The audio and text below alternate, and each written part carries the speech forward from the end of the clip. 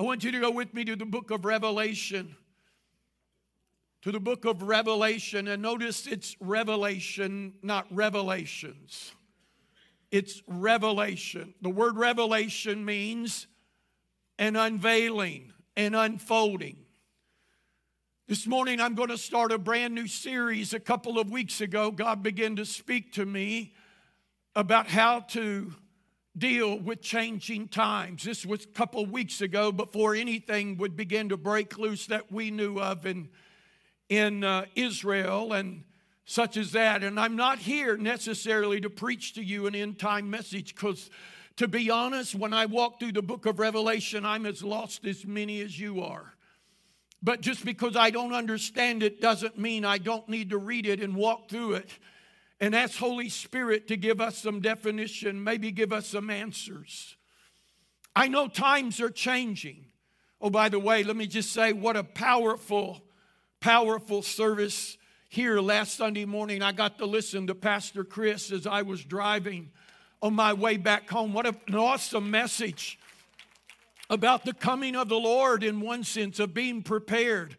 What was interesting, on my way to Kennett, I was ministering in Kennett, so I had a little bit over an hour, about an hour and 20, 30 minutes, something like that, to drive and pray and listen. I was watching Jensen. When I say watching, he's sitting right there in my phone thing, my cup holder. And I was watching him as my usual Sunday morning is. So he's preaching the same message. And when I'm coming home, I'm listening to Chris. I'm thinking, wait a minute, they're preaching the very same thing. It almost even some of the wording was very much. And I heard Pastor Chris say this, I believe, and I heard Jensen say it first, that one of the greatest concerns for the generation is we have lost the message of the coming of the Lord. And there's really no anticipation in one sense, because if you've not heard it and you don't know it and you don't know that he's going to come back, would you know that he's coming? And a generation has come. I grew up with that as a kid, believing that any moment, any day, Jesus could return. And how many knows the Bible gives us many signs about the end times and things that are going on? And whether we know it or not, or like it or not, we know it, everything is changing. Matter of fact, it's always changing. Just some of the changes are more pronounced than others. Think about this for a moment. When you're a kid, 60 looks really old. Right? And then when you get in your 30s and 40s and you look in that mirror, and the first time you find one gray hair, your world just got turned upside down. Something began to change. Matter of fact, like I said, they're just more pronounced than others. Everything constantly is changing. You're going to need to stay with me over the next few weeks, and I want to encourage you to invite everybody that you can into this house. I believe because of the times that we're in, I believe the people of the land are going to be more open, more susceptible to hearing the gospel than ever before. And you and I need to take advantage of that.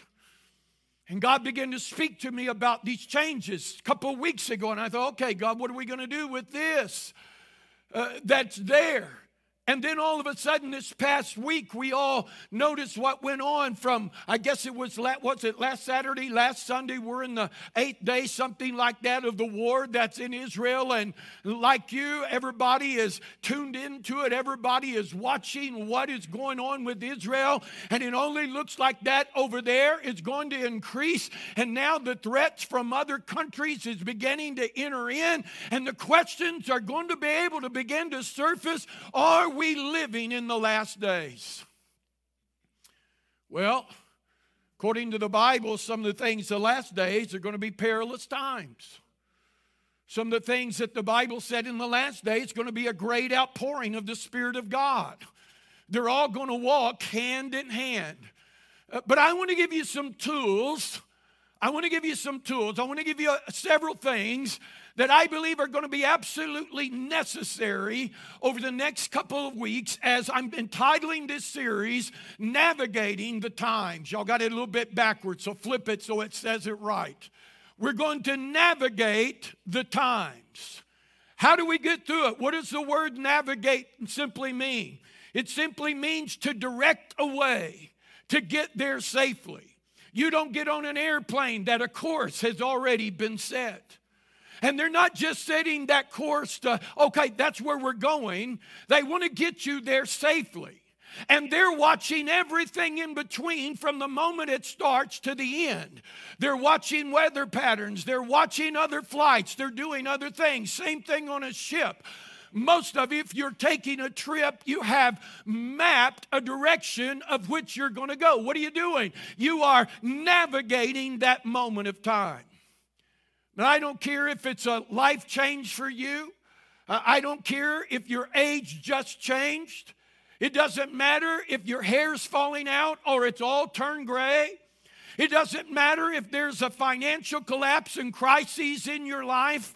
I had a call yesterday from a young man. Or he's not really a young man. He's just probably a little bit younger than I am. Well, I am a young man, so he's a kid. So the reality of that, he was in a dire strait. Nobody could help him. He was needing, he's far from his home, and his world has literally flipped upside down. So I'm here to tell you, even though things are changing, everything is. Look at your neighbor and say, everything is changing. Matter of fact, whether we see all the implications of it or not, this war has changed everything in our land, just like 9/11 changed us. It changed us at 9/11. I wasn't in New York. You wasn't either. Most of us in this room were nowhere close to that. But it literally has changed our life and still having an impact of wherever we go. Me and Pastor Chad were in Dallas a little over a week ago as we were getting ready to come through security at the airport in Dallas to come home. You now have to take just about everything you got on. If you haven't flown, if you guys don't do that, you just don't walk through the airport anymore. You've got to take just about everything you have on. If it's got any metal, take everything out of your pockets, take your shoes off. You've got to take your computers, anything like that that's in your backpacks or whatever. It's got to be laid out where everybody could see it. And then you walk through these different devices, and I go through this thing that you walk in and you have to put your hands up like this, legs spread, and that thing goes around you. So when I get through it, I'm pretty well just in my, slacks and my shirt because everything else is taken off. He said, we got a problem. See that screen over there? Something showed up on you. And he said, this is more embarrassing to me than you. It's in this area right here.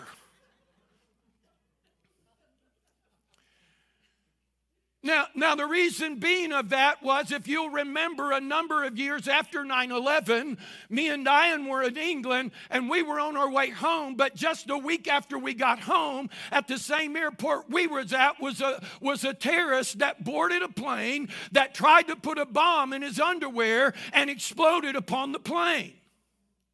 And because of that, now everything is being watched. He said, sir, I'm going to have to search you. And he told me how we're going to do this. He said, I'm going to use the back of my hand. I'm going to go across your front, across your back, up and between your legs and all of that. He said, do you have a problem?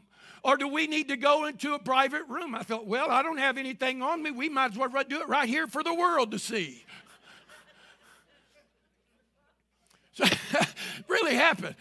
So we did that. And they found nothing. My whole point of the matter is, because of an instance somewhat nearly 20 years ago, we are now living the consequences of that.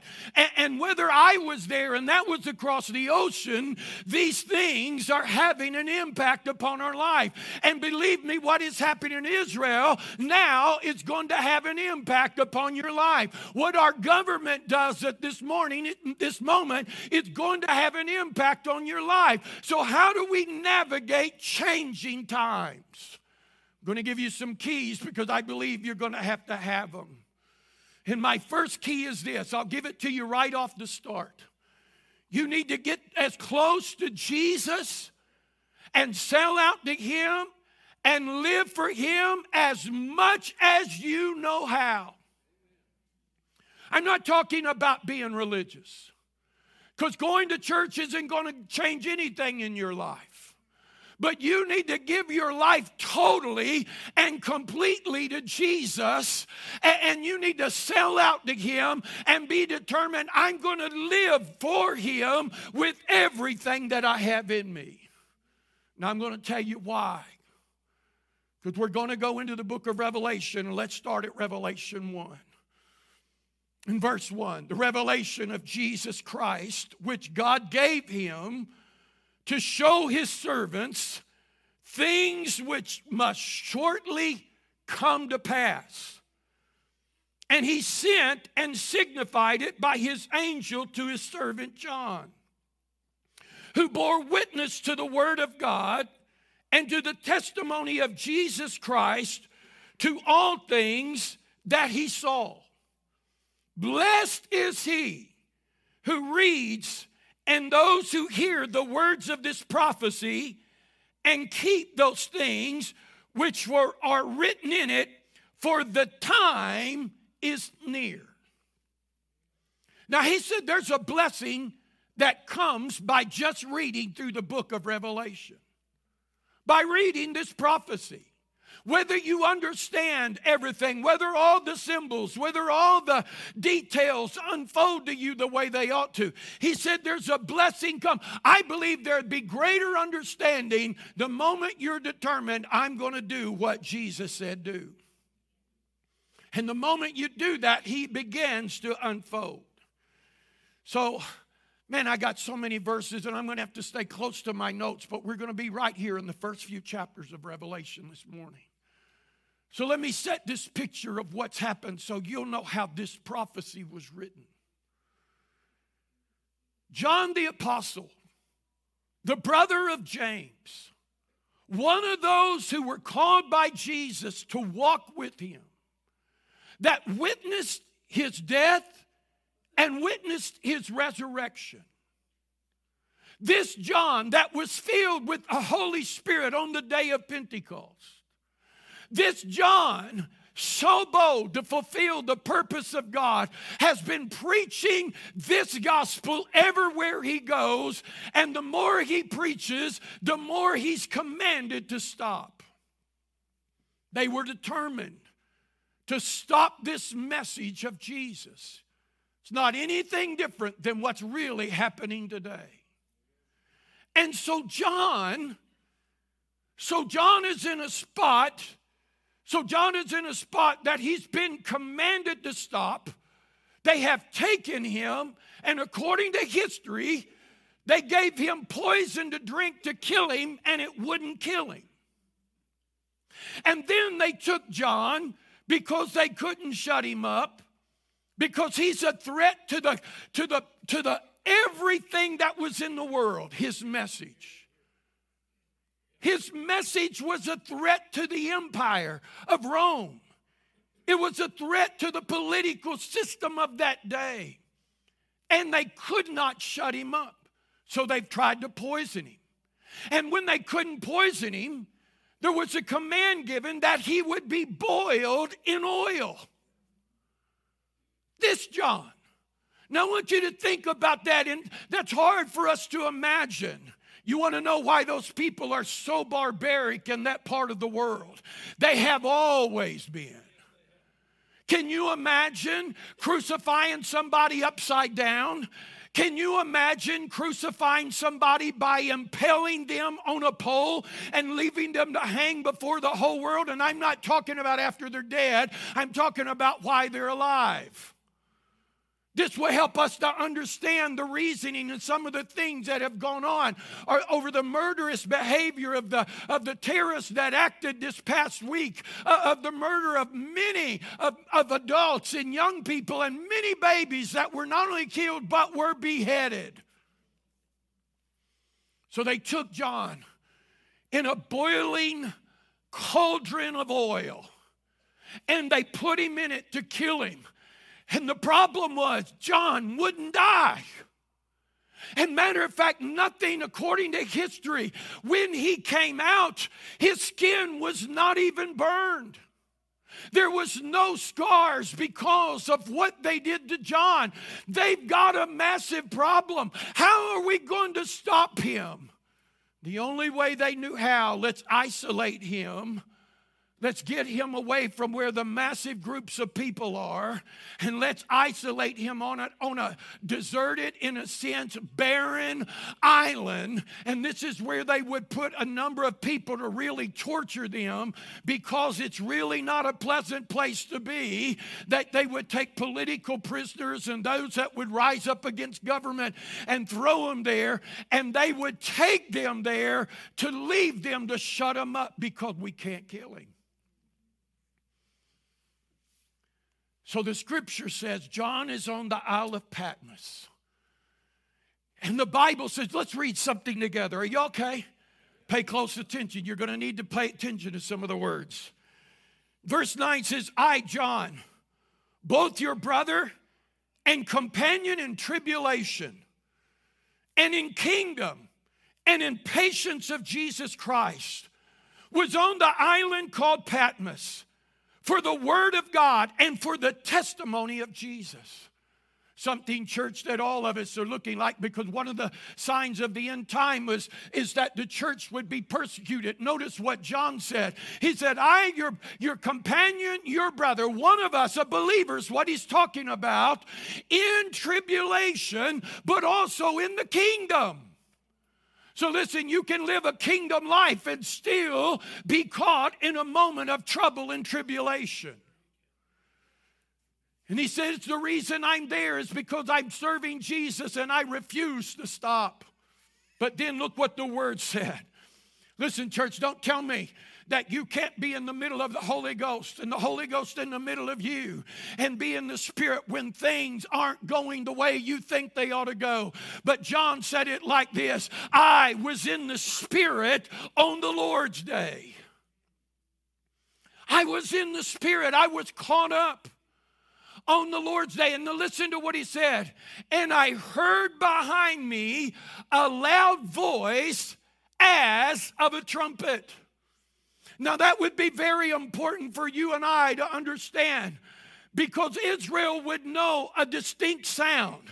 That when there would be a time of war, there would be a time of gathering, there would be a time of certain, even the feast, there would be certain sounds, horns would be blown. So John said, I heard a voice, but it was as of a trumpet. So therefore, John, the moment he heard it, he turned to give attention. What is this sound all about? But he said this wasn't an ordinary sound. But he said, this is the sound of a loud voice saying. Now, the reason I believe he said it was being loud, because God isn't whispering things. He's talking louder than what you and I are paying attention to. He really is. By the things that are going on around us. He said it was a loud voice. He was speaking to John. John, I don't want you to miss one thing that is going on. And John said, he began to unfold to me. Listen to what he said in verse 11. He said, I'm the Alpha, I'm the Omega, I'm the first and the last. And what you see, write in a book and send it to the 7 churches which are in Asia, to Ephesus, Smyrna, to Pergamos, to Thyatira, and Sardis. He said, I want my church to know what is going on so that my church doesn't miss what I'm doing, and they don't miss coming along with me. It's interesting. I love the song they sang this morning. The last one, I loved all of them, but the last one touched my heart so much because I had no clue what I'm preaching. Because the first chapter deals with Jesus identifying himself with the church. And he starts in chapter 2. He starts talking to the church. And the next 2 chapters, he deals with the church. And he says something like this. Through all of them, I know your works. I know what's going on. May I say to all of you in this room that call yourselves followers of Christ, you may not have it all together. Neither was the church here. The 7 churches, it said there were 7 throughout Asia. 7 is the number of completion. I believe these were the key epicenters that would send the word throughout the rest of the known world at the time. And he's saying to the church, I know where you are. And he starts addressing some of the things about the church. He said, I know some of you, you've left your first love. He said, some of you, you're nothing more, you're dead. Some of you, I know you're going through persecution. Some of you, you're in a state of compromise. Some of you, you're just absolutely corrupt. Some of you, you're dead. Some of you, you've stayed faithful. And some of you are lukewarm. He said, I know where you are. And I'm talking to you, telling you, because these things will cause you to miss eternity if we don't deal with them. So he said, if you don't know who I am, you're going to continue on in these things. And then he goes from there to chapter 4, and he gives us a view of heaven. Church, you need to pay close attention to these definitions I'm going to give you in a moment. So he goes into chapter 4, and he begins to get a view of heaven. And he sees the 4 living creatures around the throne that are constantly saying day and night, holy, holy, holy is the Lord God Almighty. Listen to this, who was and is to come. And then he said, while I saw that happening, I saw the 24 elders that were constantly before the Lord. And they were crying and they were saying, you are worthy, O Lord. What did we just sing? No one else is worthy. You are worthy, O Lord, to receive glory and honor and power. You are credited by all things. And by your will they exist and they were created. And they are constantly before him. They must have been, whether they're the saints of old, it's a little bit of controversy as I studied who these 24 elders were, or whether they were the saints that have gone before us that had a measure of authority, or it was the created, the Elohim of God that carried a measure of rule in the heavens, but they were constantly casting their crowns, which means their authority belonged to him, and they're giving it to him, and they're saying, you are the only one that is worthy of all honor, of all praise, and all glory. Now, I walked through all of that to tell you it doesn't matter what is going on in this earth, how dark it gets. I want you to get in your heart and spirit one thing, why you need to be totally sold out to Jesus. He is King of kings and Lord of lords. He is God Almighty. He is the supreme ruler of all the earth, and there is none other. Now, see, you and I clap like that, but we live like he's losing. Hello? We clap like that in this room, and we declare that. But through the rest of the week, we act like we got to do something. We got to do something. We got to do. And we got ourselves in a frenzy, and we're messed up. We got to do something as though he's going to lose.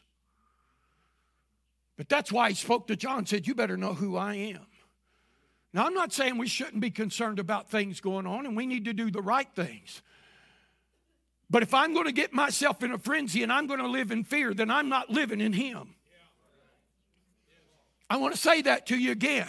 If I'm going to be in a constant frenzy and I'm going to be in fear, then I'm not living in him. And I have not read the back of the book to say he won.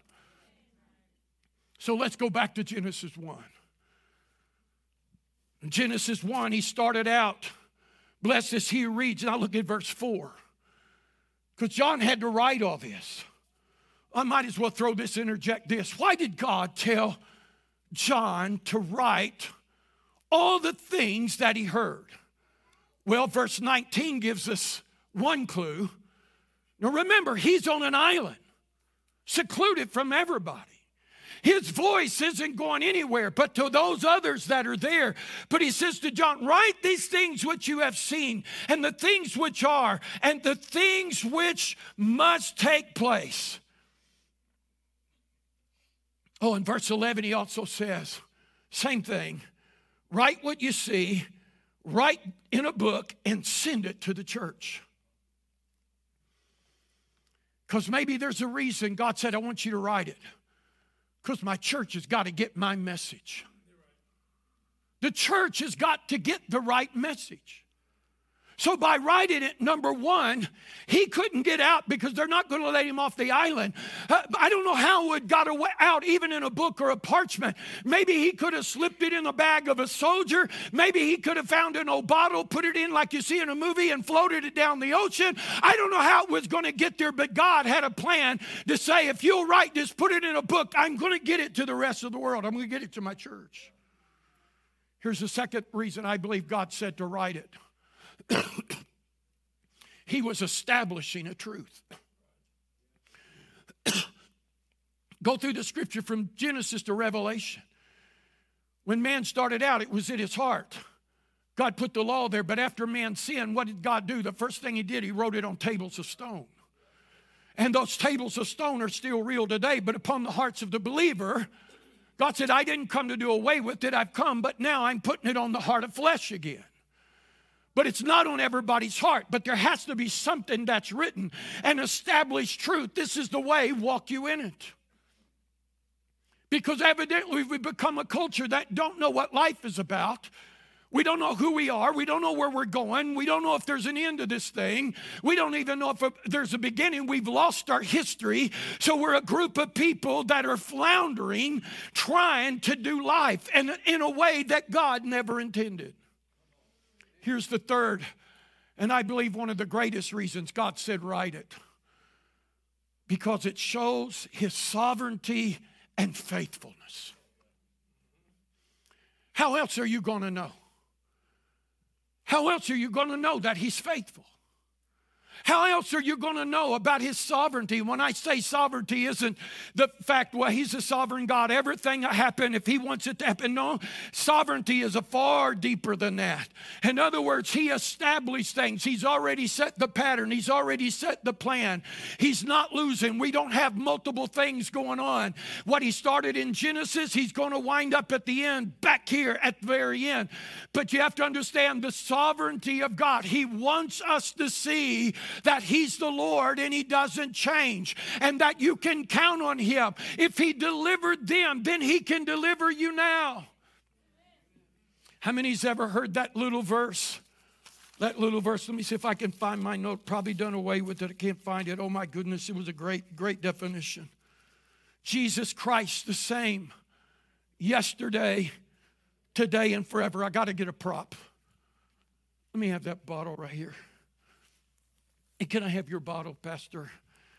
If y'all drink after each other, which one? That'll work.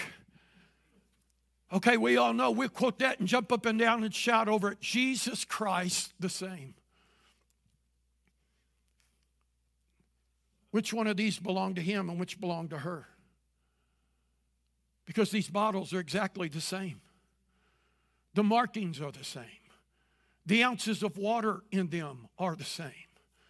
So to say that he's just the same isn't deep enough of what Paul was trying to get over to us. Because the word same there would go far deeper than that. And it would say, oh, I wish I could say it just like I had it wrote down.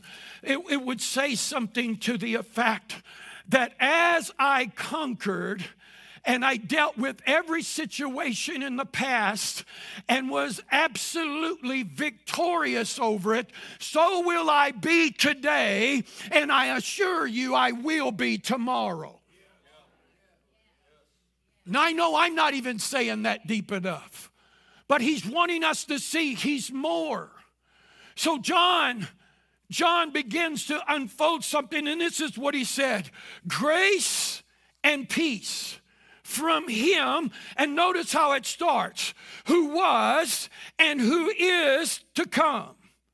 grace and peace from him who was and is to come, and from the seven spirits who are before the throne, which is nothing more than the fullness of the Holy Spirit. And he said, and from Jesus Christ, the faithful witness, the firstborn among the dead, the ruler of the kings of the earth, to him who lived, who loved us and washed us from our sins in his own blood. Listen to this. And he made us to be kings, or a kingdom, and a priest to his God and Father. To him be glory and dominion forever and ever. So let's define grace here. Are you okay? I got to stay close here. So the word grace, we all know to understand, is unmerited favor. Let me say it possibly like John would see it. He said, grace to you and peace from him who is and who was and is to come. This is from him. My unmerited favor, my plan of salvation and freedom for you from all sin and death. That's what he said. My grace, because we were all deserving of death.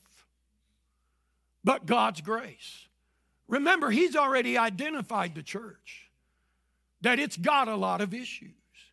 And then he talks about peace. He's not talking about a calm storm. It actually would go to the word shalom. So in other words, this is what he'd say: grace to you and shalom. Everything as it should be from him who is, who was, and who is to come. So then why didn't he just say from God? Instead of him who was, or who was, and is to come. Go through this book of Revelation. You need to mark it, especially the first chapter. How God identifies himself, because he's not just writing words to write words. He's wanting us to see something deep. Because if you're going to be able to trust him, you got to trust in his whole character and his faithfulness to you and what he's done for you. So when he's talking about who is, you and I just, well, that's Jesus. But something you and I need to know, Israel knows their history. They know their past because they're taught it from the moment they're born. It's not about a feeling. It's not about something to do. It's about who we are. And this is what we do. We're to instill this, as they would know, from generation to generation. And this would take us back all the way to the book of Exodus, chapter 34. God's people are in bondage.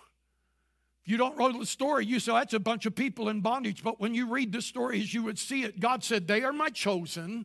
That's my son Israel. I made a promise. I will deliver them. And so at that moment, when he called upon Moses to go be a deliverer, this is what Moses said: who am I to tell them is going to set them free? For time's sake, in Exodus 3, verses 14 and 15, you can write it down, read it when you get home. He said, you tell them, I am who I am. What was he signifying? I am who I am.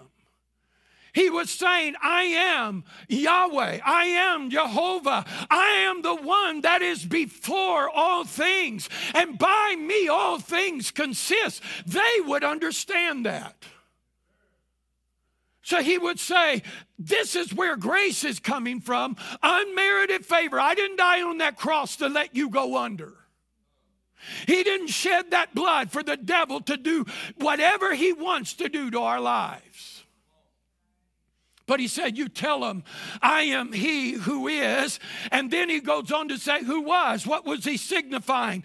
I'm the one who became flesh and redeemed us from all sin at the cross. And I conquered death. And I am the firstborn from the dead. In other words, he's stating, I am alive. And then when he said, who is to come? I'm the one who is coming back. Just like I said I would, as Pastor Chris so beautifully and Jensen and many others are preaching. By the way, I just listened to John Hagee. You ought to go on Free Chapel's website, listen to there. John Hagee preached this morning, fantastic, about end times. But Jesus said, I'm the one who is coming back. And the Bible said when he comes back, according to the scripture, verse 7, when he comes, he's going to come in the clouds, and every eye is going to see him. Church, you better get ready, because we are closer to the coming of the Lord than ever before. Never has there been a time in history where everybody around the world at one time and in real time can see the news and the activities that's going on. Everybody's got a smartphone. I don't care how poor the country is. I don't care where it is. Who would have ever thought? You know, this war in Israel is horrific, but there's been wars just as bad. But the difference of being is you and I are seeing it in real time. We saw it back there days, if not weeks later. But now everything is caught in real time. And the Bible said that he's going to come back, and every eye, whether you believe it or not, every eye is going to behold him. But it just doesn't mean that he's going to come back into the future, but it means he is coming back. He is forever coming into our world to help us through every situation. He said, I am he who is, who was, and I am he who is to come. I'm going to help you. Well, Pastor, how's he helping me, leaving me in the fire? Well, go talk to Shadrach, Meshach, and Abednego. When they went into the fire, never got singed, never had a smell of smoke on them, didn't even burn their clothes off their body. The only thing that got burned off of them was the ropes that had them bound. Go talk to Daniel in the lions den. The night he spent the night with the lions, and those boys were hungry. And yet he sat there and petted them. Go talk to the many of us before. Go talk to John that is boiled in oil. And he comes out, and I got to guarantee, I probably believe this, that he come out, I don't think he felt anything. That was the horror of what they saw, was this supernatural. How is this happening? But it didn't exempt them from going into the trouble that they thought. But if your eye isn't upon Jesus and know that you belong to Jesus and know that Jesus is going to see you through, you know what? I got an idea. If his heart wasn't set towards Jesus, he would have died in that cauldron. He would have died at the poison that they offered him to drink. He wouldn't have made it had not his faith and confidence been in Jesus. And then we go and in verse 11, notice what said. I don't have time to read every verse. Got to do this quick. Verse 8, he said, I'm the Alpha and I'm the Omega. I'm the beginning and the end. Matter of fact, let's say that together. Is that up on the screen? Let's read this together. I am the Alpha and the Omega, the beginning and the end. He didn't say it like you just read it. Remember, he's talking in a loud voice. Let's say it. I am the Alpha and the Omega, the beginning and the end. I believe Jesus was speaking into the face of every demonic spirit, into the face of Lucifer that is holding his hand above the people of God and saying they belong to me. And with sternness like some of you can get in when you're mad and upset and you want to demonstrate your authority, you don't just well, I'm the Alpha. No. You stand up and say, wait a minute. I'm the Alpha. I'm the Omega. I'm the beginning. I'm the end. Just like your daddy said to some of you, boy, if you don't straighten up, I brought you into this world. I'm taking you out. Hello. See, if you don't read it like that, you're just going to read a story. But he's telling us something. He's given me to tell you this. I'm not doing this because it's sweet and it's cute. Not trying to do. I've got a responsibility to you to help you navigate difficult times that are coming. And in chapter 5 of Revelation, as they said, there is one worthy and only one to open up the seals and tell us things to come that this earth has yet to ever see. And if you're not in Christ, if you don't know who He is, we don't have time to put it off. The signs of the time are now.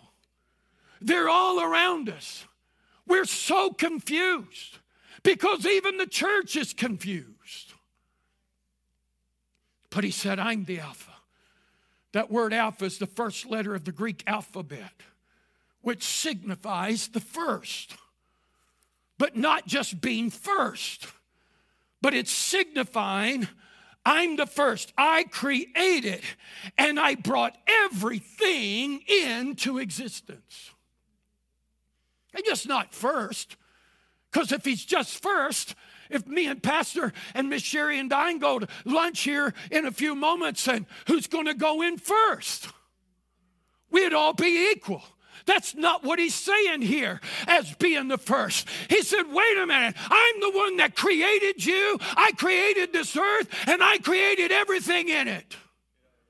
But notice He also said, I'm the Alpha or the Omega, which is the last letter of the Greek alphabet, which means this.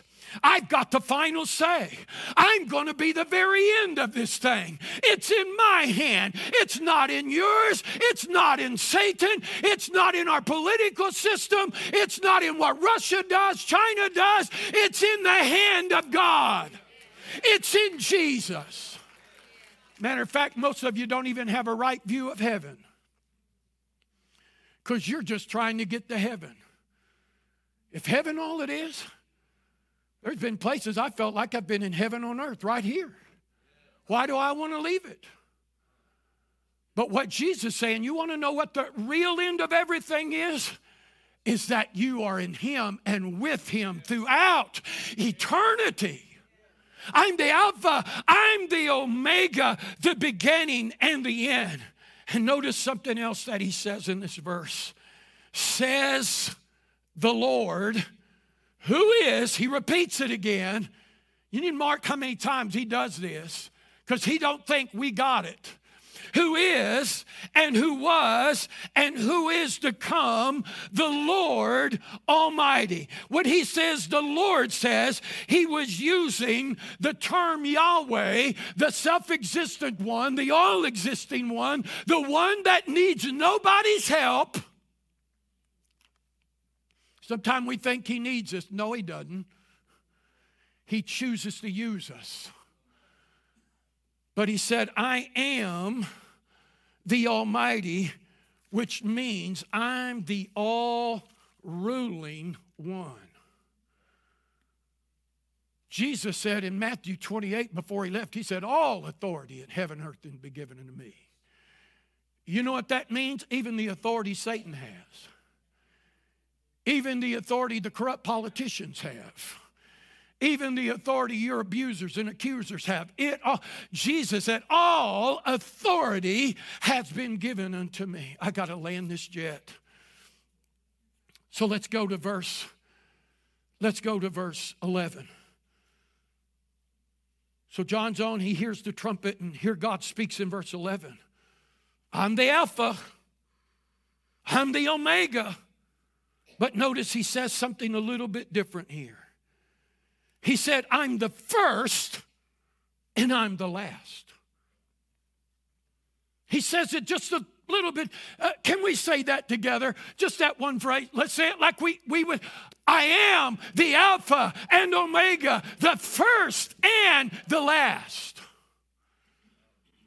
So see, these are titles, first and last, that point an allusion towards Jesus, of who He really is and His character.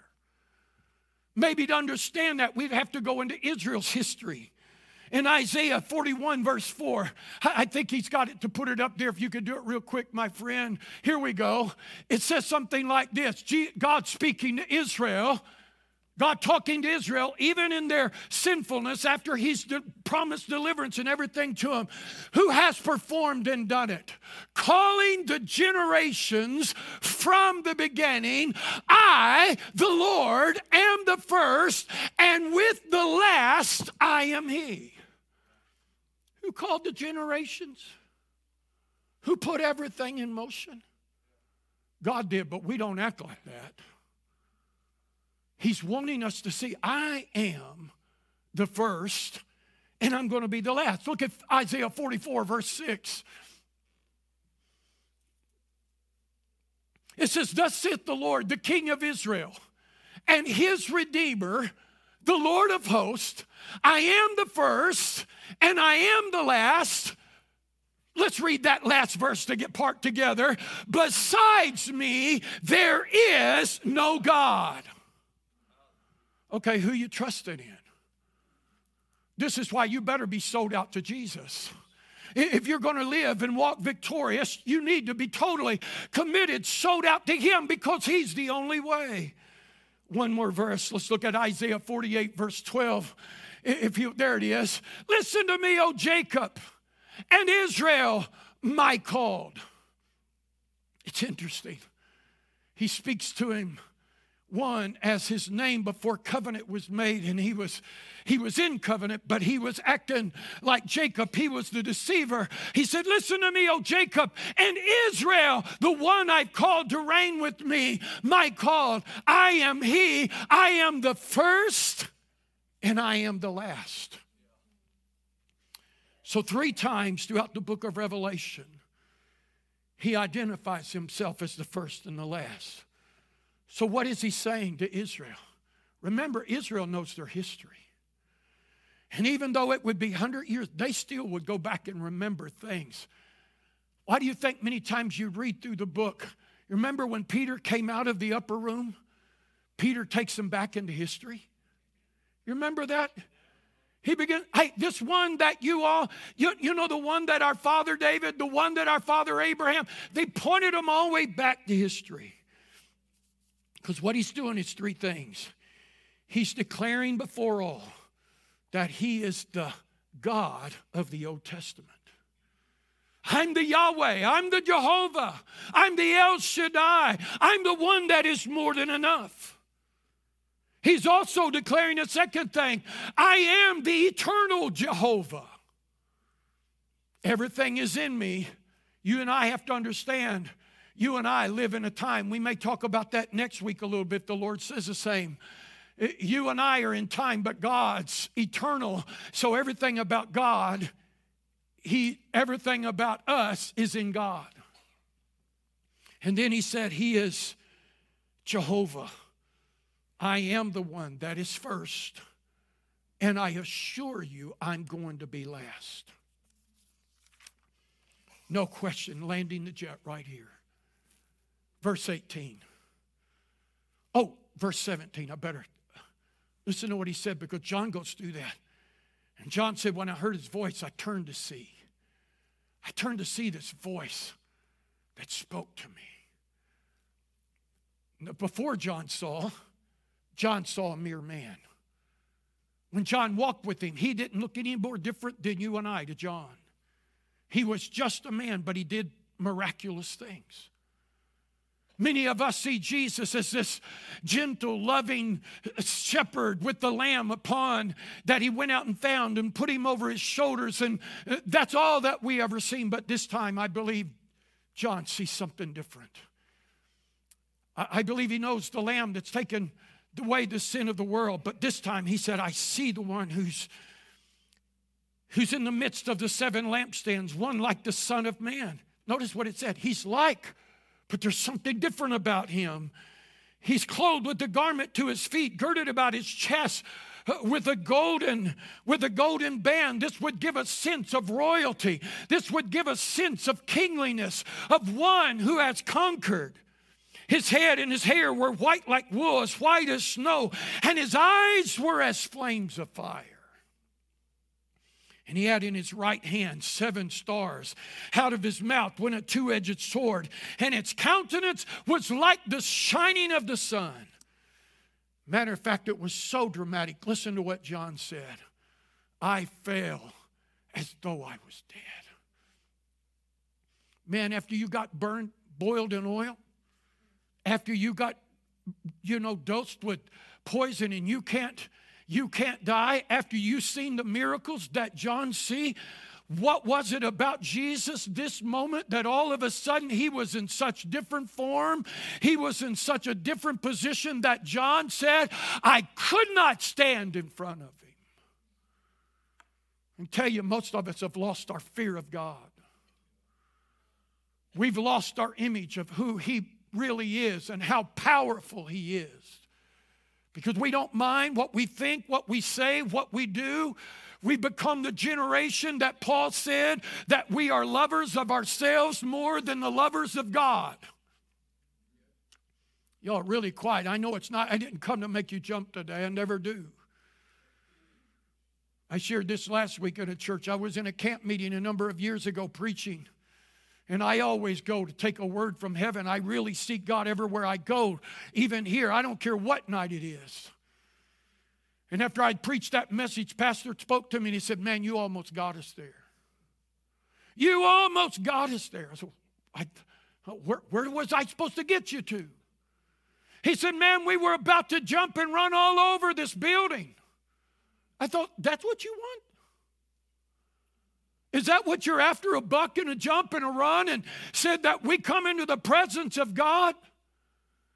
Man, I've got a responsibility to help you encounter Jesus so that you will not disappoint, that you will not die without knowing him, that you will not leave and step into eternity. I want you to walk in the fullness of everything that God has for you right here upon this planet, no matter what is happening around us. I believe we can prosper. I believe we can be in health. I believe we can be whole. But he said, do not be afraid. I am the first and the last. Do not be afraid. Look at your neighbor and say, don't be afraid. Now, if you don't know Jesus, you're going to live in fear. I'm telling you, I have no clue what's getting ready to come upon this planet. I don't think any of us do. We don't know what's coming to our nation. Now, all of you, we got a lot of people listening to a lot of prophetic voices, and I'm hearing some of them say something major is getting ready to happen in the nation. Are you ready for it? But he said, don't be afraid. I'm the first and the last. And then he shuts down. Worship team, come please. He said, I am he who lives and was dead. And behold, I'm alive forevermore. Amen. And I have the keys of Hades and death. Matter of fact, let's read that together. Can we? Let's read that. I am he who lives and was dead, and behold, I am alive forevermore. Amen. In other words, it's settled. It's done. There's not another victory in him to win. It's settled. He said, I have the keys of death and hell. I hold the key. All authority is in my hand. Let me read it to you in my version. I'm the firstborn from the dead. I paid the price. I conquered death, and I don't have to, and I will not ever do it again, because I am the conquering king, and I hold the crown, and I have the keys.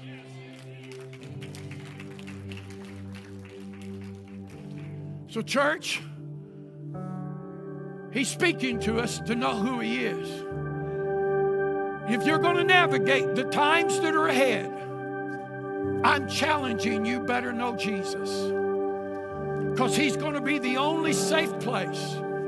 He's going to be the only sure place. He's going to be the only right place. He's going to get me through when nothing else can get me through. He's talking to us this morning. Remember, he looked at the church. He said, I know where you are as you stand to your feet. He said, I know some of you, you've stepped away from your first love. You've got other loves that you've put your attention to. And yet you come and you call yourself mine. He said, some of you are living corruptly. You got junk going on that doesn't need to be going on. Some of you are compromising. You've adapted to the doctrines of this world and you're tossed about with every wind of doctrine that comes along. Some of you are just absolutely dead. You have no life and you wonder why things aren't happening. Some of you, you've gotten lukewarm. In other words, I believe it's like this. You got one foot in the church and you got one foot in the world. And you're trying to live your best you can for both of them. And I believe God is saying, I know, I'm giving you a chance to get it right. And so he is this morning. He said, I'm God. I know where you are. And I've got everything in my hand. And everything is going to end in my hand. I'm going to ask them to do that song again. But church, I want to know where you are. I want to know where you are. I don't care how long you've been around here. I heard a testimony this week of a deacon in a church. Been a deacon for 50 years. 50 years in the church on his deathbed. He calls up his daughter. Said, I need you to come. He's getting ready to exit this life.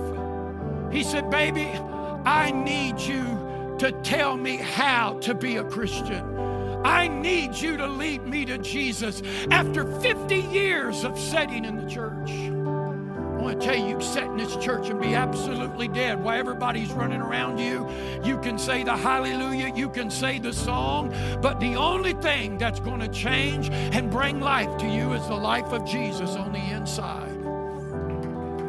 Some of you need to make up your mind. You're living excuses. I got this, I got that. You need to make up your mind. Get your foot out of the world. Either get in or get out. I'm telling you, it's that serious in this moment. To him who much is given, much is going to be required. So we need to know. We need to get it settled. I'm going to live for Jesus. I'm going to give him my whole heart.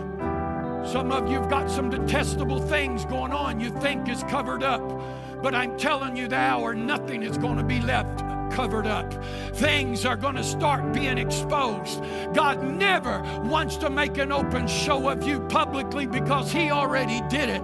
But he's given an opportunity for you that you don't have to live shamed in front of everybody that thought you were a somebody. So while they lift up this song, this is the way the altar call is going to play. He said, I am he who is, who was, and is to come. I'm Alpha, I'm Omega.